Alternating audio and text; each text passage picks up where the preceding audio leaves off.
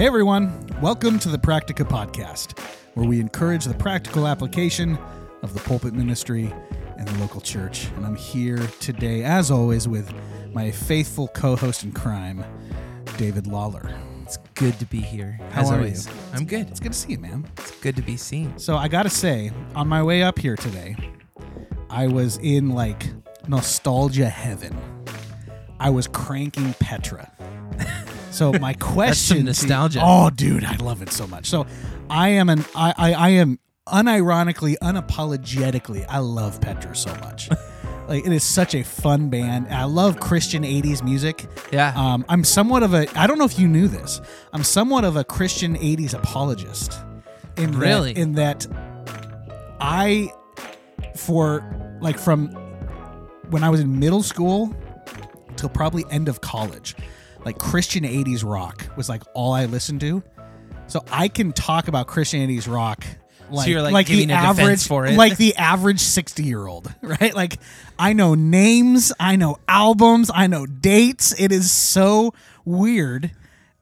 I want to say it's a claim to fame, but it's really not because it's so niche. Yeah. And it's really not anything to be proud of. It feels like there are people who know everything about Petra, and then there are Yes. people who know nothing about Petra. I know everything about Petra. I don't know that I don't say that as a point of pride. It's just I was obsessed with them.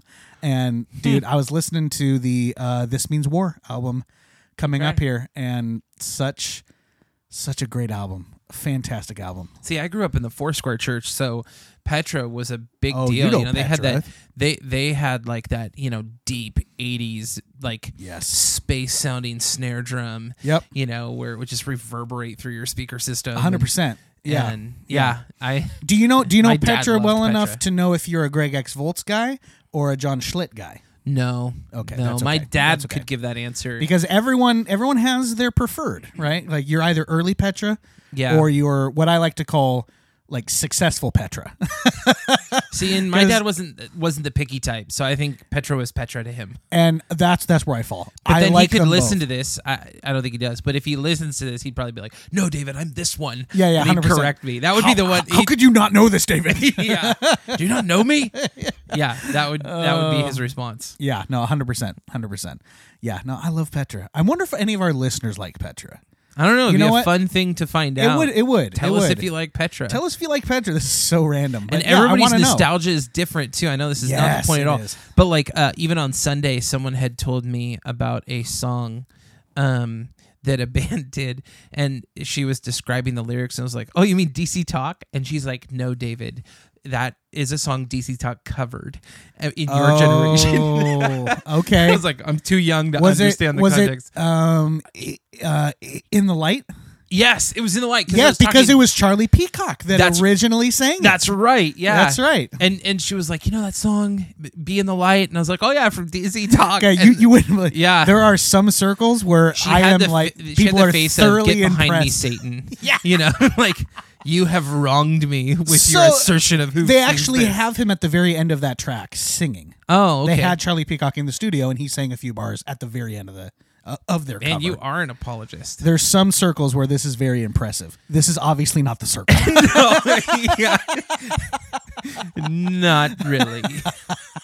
That's funny. Moving on. Yes, moving on. David, before we hop into our passage today, Yes. what has become somewhat tradition, and by tradition I mean I think one episode in which we have done this, dude. I've got a little joke for you. Oh man. Oh man, What's the joke? This is a banger. It's so funny. All right, all right. Here you go. The little I'm gonna laughs. try to You can't even compose yourself. Look, here's the thing. It's so bad that it's good, right? It's one of those jokes. Is it like where- a dad joke? Yeah, 100%. It's a dad Okay. joke. So Yeah. we will laugh. Yes. Yeah. So, okay. A skeleton walks into a bar and says, "Hey, bartender, I'll have one beer and a mop." That's so lame. Oh my goodness. It's so good, dude. Oh my Oh, goodness. Now you man. gotta have people send in their favorite dad jokes. Dude, that would be amazing. Yes. Because we're not only wanting people's Listeners, questions. okay. But here's the caveat. They have to send them to me. because I don't want you to see them because I want to be able to drop them on you. Okay. So listeners, send me your dad jokes. Yeah. With every question you send a dad joke. Absolutely. It will make Josh's day. It will. Yeah. It will. And David will be the grateful recipient of them all. Especially if they're better than that one. Fine. David, where were you in the... that sounded accusing. Where were you? Yeah. I needed you. You were there, but you were not there. Yeah, you weren't Sunday. there. You were, again, continuing in 1 John. In 1 John, we're in chapter 2 currently. Okay. And Sunday, we had looked at verses 7 through 11. Sunday, Sunday felt kind of weird. Kind of felt off. Some people were at home with stomach bugs. And sure. Some people felt like it was off. Too, the weather is shifting a ton. Weather's shifting. We're still getting used to the time change. Oh, man. Which never happens. We never get used to it. No. We just change our complaining styles. Did that finally pass? I don't think so. I think Senate every year blocked they it? talk Oh, my about goodness. it. Anyways, I'm not trying to start a tangent, but No, 100%. we had looked at verses 7 through 11 of chapter 2. Okay. Well, why don't I read that for us? Wonderful. You'll give us a short overview of the sermon. Emphasis on short. Yeah. Again, emphasis on short. You are a Reformed Baptist preacher. We have to emphasize that any chance we get. And then we'll go into just kind of our thoughts on practical application, and then we have some solid questions that we want to actually give more time to than I think your and I's just Dialogue. Yeah, 100%. Absolutely. Yeah. Okay. 1 John chapter 2, starting verse 7. Says this: Beloved, I am writing to you no new commandment, but an old commandment that you have had from the beginning. The old commandment is the word that you have heard. At the same time, it is a new commandment that I am writing to you, which is true in him and in you, because the darkness is passing away and the true light is already shining. Whoever says he is in the light and hates his brother is still in darkness. Whoever loves his brother abides in the light, and in him there is no cause for stumbling. But whoever hates his brother is in the darkness, and walks in the darkness, and does not know where he is going, because the darkness has blinded his eyes. The grass withers, the flower fades, but the word of our God endures forever. Amen. Amen. So, why don't you give us just a little overview of those verses in your exposition, and then we'll hop in talking about it. Yeah, certainly. So, in this exposition, verse 7 begins by John calling the believers the beloved. Really, it's centered around him addressing the brethren. Kind of jokingly pointed to a brother in our own congregation who values the King James Version, and so I just joke that he was the only one who probably got what brethren means when you say it today, but it really is a reference to brothers and sisters in Christ. And so that was a valuable context that we see that we're given a new commandment that we may love the brethren, we may love the church. And walk in the light. In this exposition, the driving theme was this new commandment, not a suggestion, not an idea that John is proposing anew, but an old commandment then stated in a new way through Christ, not through John, but through Christ, which we find in John 13, really commands us to love one another. And I really tried to draw out that in the new commandment, the difference from what we find in Leviticus 19 of the old commandment is that Christ is our example. He is the perfect and full and final example. He's the substance and source of being able to accomplish this new commandment. And so John is often doing this interesting thing where he'll focus on a positive for the believer with the reality of the negative. Because you have to imagine he is writing this to the church when false teachers are potentially among the congregation, those who are followers of these false teachers. And so there's still, even if, many have gone out, there's some who are potentially there. These believers have been very, I would say almost radically plagued by the false teaching. And so John's wanting them to know, if we hate our brother, if we hate our fellow believer, and we claim to be in fellowship with God, we're liars. We walk in darkness. John says we don't know where we're going if we claim that, those who walk in darkness. And so my outline was really to focus on the positive for the believer while really trying to acknowledge the negative realities of what those around John were claiming. And again, something that I thought was very profound, the previous week was on verses 3 through 6, and as this week was on 7 through 11, we were really continually dealing with God's commandments. And it really does seem something that John's not done doing, but that he'll do even in the next chapter, is really show in summary and in a new covenant outline how to see the Ten Commandments through the lens of Christ and New Covenant. And so I really thought it was a really profound thing that, again, as we talked last week, we're not done with the moral law of God. It's timeless and true. And so it's really the law, as Paul says in Romans 13, the law is summed up in love. And so that is one thing that really I tried to drive home, that we're commanded to love one another. And so, of course, that brings up, how do you do that? I had questions throughout, but that was a question by several in our congregation. Okay, I hear you. This is a command. This is very clear. My ending question was, how are we loving one another according to Christ and according to his commands? And so that kind of left our congregation with that question: how do we practically love one another? So that really becomes the theme and focus of our discussion too. Yep, 100%. Yeah, and it is the correct question, right? And I think John very clearly and wonderfully makes the connection between, like, look, if you are in the light, your application of it, you will love each other, right? Yeah. Now, how you love each other takes on a lot of different forms, right? Love is something that can manifest itself in many different ways. It can manifest itself in encouragement, right? Coming alongside someone who is struggling and giving them the truth of the gospel and helping shoulder the burden that they are under, right? Love can manifest itself in correction, right? In seeing a brother or a sister moving away from the standard of Scripture in their life, and again, coming alongside them with the gospel, right, speaking truth into their life, right? And I think that is why, to me, John is very explicit to show us that the source and substance is Christ. Absolutely. I mean, Jesus was very clear, the commandment was love your neighbor as yourself. Jesus says, this is what's new, love one another as I have loved you.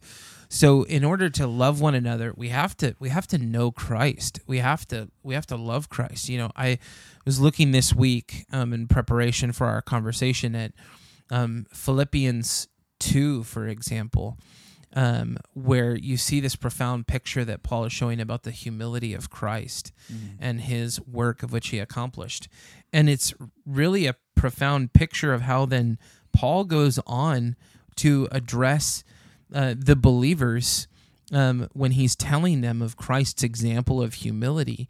And then he tells them, complete my joy by being of the same mind, having the same love, being in full accord and of one mind. Do nothing from selfish ambition or conceit, but in humility count others more significant than yourselves. Let each one of you look not only to his own interests, but also to the interests of others. And I could keep on reading in Philippians 2, but I think that's just one of many passages. 1 Corinthians 13. You have natural questions going from that. Am I more focused on my own interests when I gather with fellow believers, or am I caring for the interests and the positive gospel interests of my brothers and sisters? So there's some practical ways in which are important, and I think remembering that our example is Christ, right, and his sacrificial finished work now, that is a helpful drive for us. Yep, 100%. Yeah. So first and foremost, obviously, like you just stated, your example is Christ. You want to know how to love your brothers and sisters well. You want to know how to practically put that into work in your life, right? Look at how Christ interacted with those around him.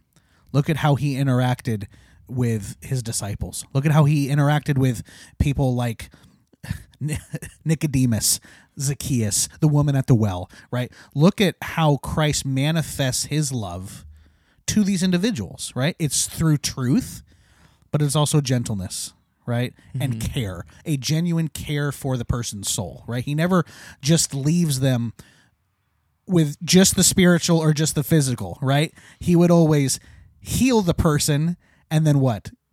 Go and sin no more, right? And he would address both the physical and the spiritual, right? So he's Christ, as always, the perfect example for how we practically live out love with our brothers and sisters, right? Yeah. But let's start getting into some of the actual physical, practical ways that we can do this as a church. And I will caveat this with, and this is something that we were talking about before we recorded, I want to be careful as we talk about these practical things that we are not simply creating a spiritual checklist that we can go check. All right, I loved my family this week, and then move on. Right. This is much more about a heart motive, much more about a motivation than it is a list of things to do. Even though it should result in us practically doing things, right? The heart that is behind it, I believe, is so much more important than, okay, how many people did you contact today?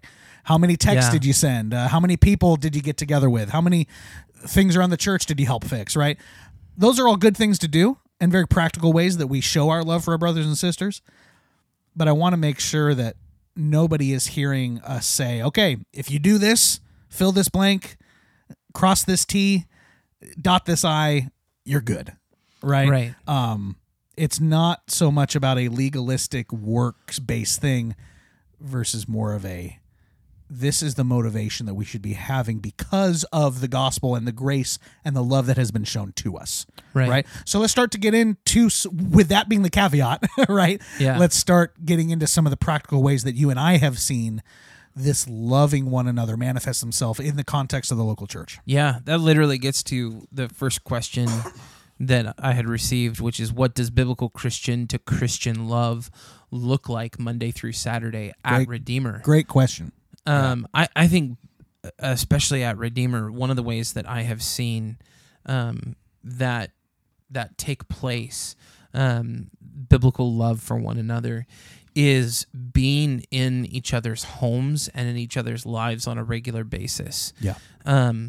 Again, we can have some wonderful fellowship both in the morning Lord's Day service, our prayer service in the evening, and eating meals with one another during the day. But then again, as the question has been asked, you have Monday through Saturday. Right.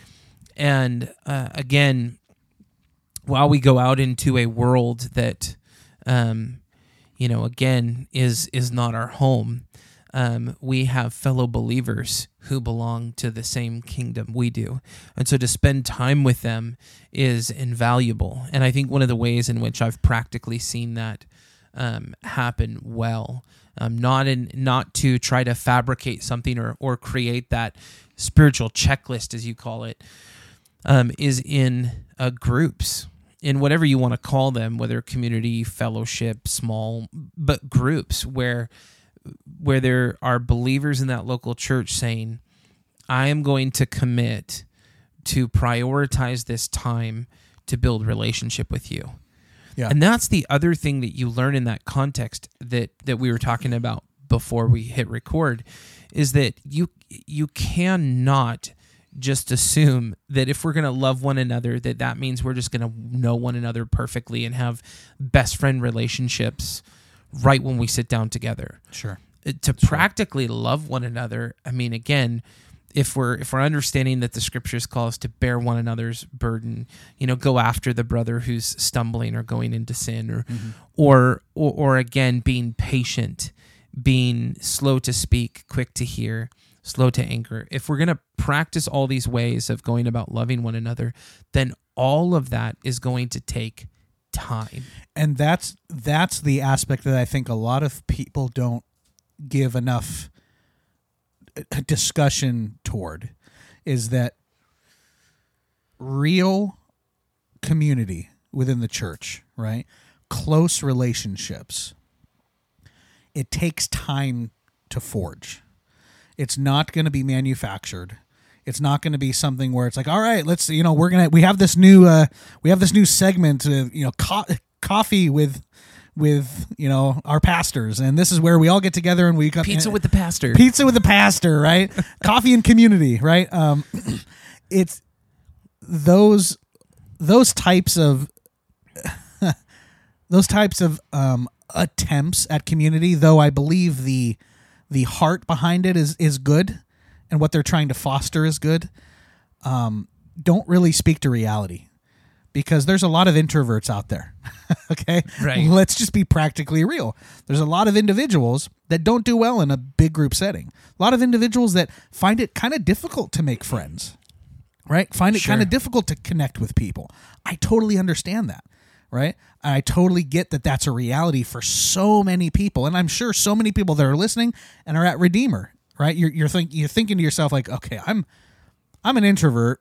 I don't really have the desire to get to know a bunch of people, which I get. Or I might just it's not something that it comes natural to me, right? Sure. That's why I think setting the expectations for how community and that closeness that we're talking about, that relational closeness comes about, it's important to set those expectations from the get-go, right? This isn't something you're gonna just manufacture overnight, right? And you're not gonna have the same level of closeness with everybody in your church, right? That's not a bad thing. And I know that might be a shocking statement to some people, but I'm not as close to, this person as I am this person, just because of the circumstances in which the Lord designed our relationship to be formed. Sure. Right. And again, that doesn't mean that I'm rude to this person. Doesn't mean that I don't seek to have a greater relationship with this person. That's just the reality of it. Right. And I think one important aspect is not put that pressure on ourselves or others that we have to be best friends with everybody, right? Just because that's not reality. It's not going to happen. But at the same time, striving toward having that relational closeness, and realizing that it takes time to do. Right.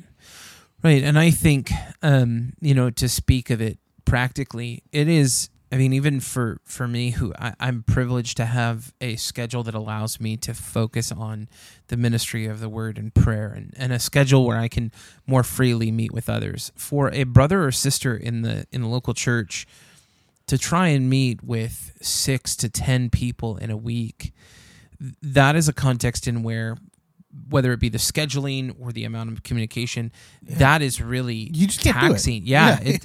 So to have 6 to 8 brothers and sisters in a room where you are together and able to build relationship, where there is not that pressure then on one-to-one going, okay, we're here, we gotta check every box, but really being able to week after week be in the long haul for how to love one another. I think even a practical thing that I've noticed, certain brothers who've been very, very intentional when they think about how do I love, when they think about practically applying the one another's in Scripture, I've noticed that some of them will write down questions that they'll meet with a brother and they'll ask those questions. Yeah, sure. And even asking them about, I think one of the ways we can love one another is even asking how is your marriage? How is your walk with the Lord? What are you learning? What are you struggling with? Again, you think of these passages like 1 Corinthians 13, for example, that will walk you through some practical applications. So I think questions, again, that's why these groups become valuable. And honestly, it's why that is one of the things I am hopeful to see in the near future at Redeemer, is groups during the week that would commit to love one another, where we would be caring for one another. Well, and it's important, and we were all talking about this before recording also. it's important to understand and to set the expectation right at the beginning that it is our intention, although we understand it'll take some time because that's how relationships work, but it's our intention to move beyond the theological. You never move out of the theological, right? And theology is often a good segue into being able to form those relationships, right? But if we just stop at the theological, like, all right, we're just going to get together and, work through Berkhof's systematic theology, right? It's not a bad thing to do, but we also need to understand that the real relational closeness that we're talking about requires you to get deeper than that. And when you say theological, you mean like you're talking about theological knowledge. Correct. Okay. And I think that's a helpful distinction because, I think of theology studies I've done with guys where, I remember one brother in the church had this profound realization, like literally it was an example before us as a group of God revealing the truth of his word to this brother and him going, that makes so much sense. We were studying a portion of covenant theology. Sure. Yeah. And he was so profoundly moved and there was this part where from that it was theology acknowledged and theology applied. And for him, he was like, I don't want to move from this moment. I want to deeply, I want to acknowledge those things and talk about those and how that's how I'm now realizing areas where that affects my life and the truth of that helps me understand things. So we talked earlier how I was mentioning, why classes and theological studies are valuable. Mm-hmm. And I think, it's kind of like if you meet a person who is really buff from the waist up, but they've never heard of leg day, that's kind of what I think of in the person who says, well, I do theological groups. I don't need community. Right. I don't need a community group. One is not at all in the intention of replacing the other. And they're going to almost bleed into the other. 100% they will. Yeah. But they're really intending to serve different purposes. Yep. And so, again, it is valuable. I know brothers who've sat together and gone through a chapter in a book of the Bible or in books from theologians. But you also need that time, even if it's with that theological group, where you are able to practice the one another's and going, okay, how do we go out from here? How are we living Monday through Saturday with one another? So it's not just theological knowledge. Right. It's you could almost say it's theological practice. Well, it is. Yeah, 100%. Yeah, and it's there are many individuals who are very theologically sound, right, and can rattle off all the ologies and all the isms, which is great. It's important to know. It's vital to know, right? But they struggle with connecting with individuals and answering questions such as, "Where are you failing in your marriage? How can I help you? How can we come alongside each other? How are you struggling as a Christian in this dark world that we're living, right? What are some joys that you have where you see the Lord working on your life, right? Those types of questions and creating an environment, again, through small groups. I really love that small groups are kind of the focus of this because they really are, in my opinion, one of the best environments for this relational closeness that we're talking about to form. I love small groups, and small groups always have theology in them. All good small groups always have theology in them, right?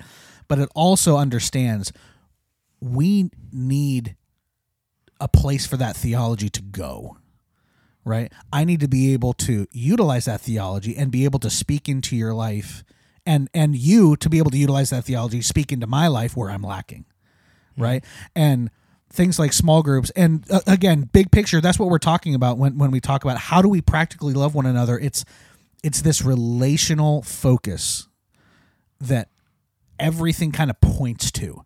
Is I need to be able to take everything that I've learned, right, and all this theology and all this stuff. I need a place for that to practically manifest itself, and that is me not simply stopping at talking theology with you, although that's fun to do and that's profitable to do. I want to know you. I want to know how you're doing. I want to know how I can better love you as your brother in Christ, right? And that takes time. Because in order for us to have that conversation, trust needs to be there. Right? I need to know you're not going to take this and then turn around and use it as a wiffle ball bat and hit me upside the head, right? Sure. It takes time for that type of unity and relational quality to happen within a church, and it's okay that it takes time, right? And I think we need to be okay with those relationships taking the time to do it, and not be frustrated when it's just not moving fast enough for me, right? Yeah. Yeah, one brother asked the question, can we love one another primarily from a distance? And I think great question. I think the answer to that is a resounding no. No. And again, I think there are some areas we've acknowledged where there is a natural type of, I don't know if distance would be the right word in this, but again, like we've acknowledged, not everybody is going to be best friends in each other's home every other day or calling each other. There are different relationships in closeness for people. But again, I think one of the things that John really touches on is, again, one of the ways we often see today that people are, in a sense, hating their brother is to say, I love Jesus, I just don't love the church. I don't need the local church. Right. It's a relationship, it's not religion. Yeah. You know what that's akin to? That's akin to saying, I love my kids, but I never see them. Like I love my kids, but I don't do anything for them. I don't provide for them. I'm not invested in their life, but I love them. I'm just never there, right? If you had a parent with small kids who was never there for their kids, never spoke to them, never interacted with them, but they say they love them and, think they're a good parent, we would say, actually, you're not. Yeah. That's actually really bad practice, right? That's akin to what we are saying if we say, oh, I love Jesus, but I hate the people Jesus died for. Right? It's a very serious contradiction. Yeah, it's a severing the head from the body. Yeah, 100%. And I think, again, especially in the culture we live in, we have grown incredibly individualistic. So this does butt up against, the ways in which we would acknowledge that Christ says, if you would come and follow after me, you must die to yourself, pick up your cross. We acknowledge that, but at the same time, sometimes we remain very individualistic. We think, well, in order to give of myself, to give of my time, I got to sacrifice some stuff. Well, that sounds a lot like what Jesus gave us an example. It's pretty where sacrificial. Have I heard this before? Yeah.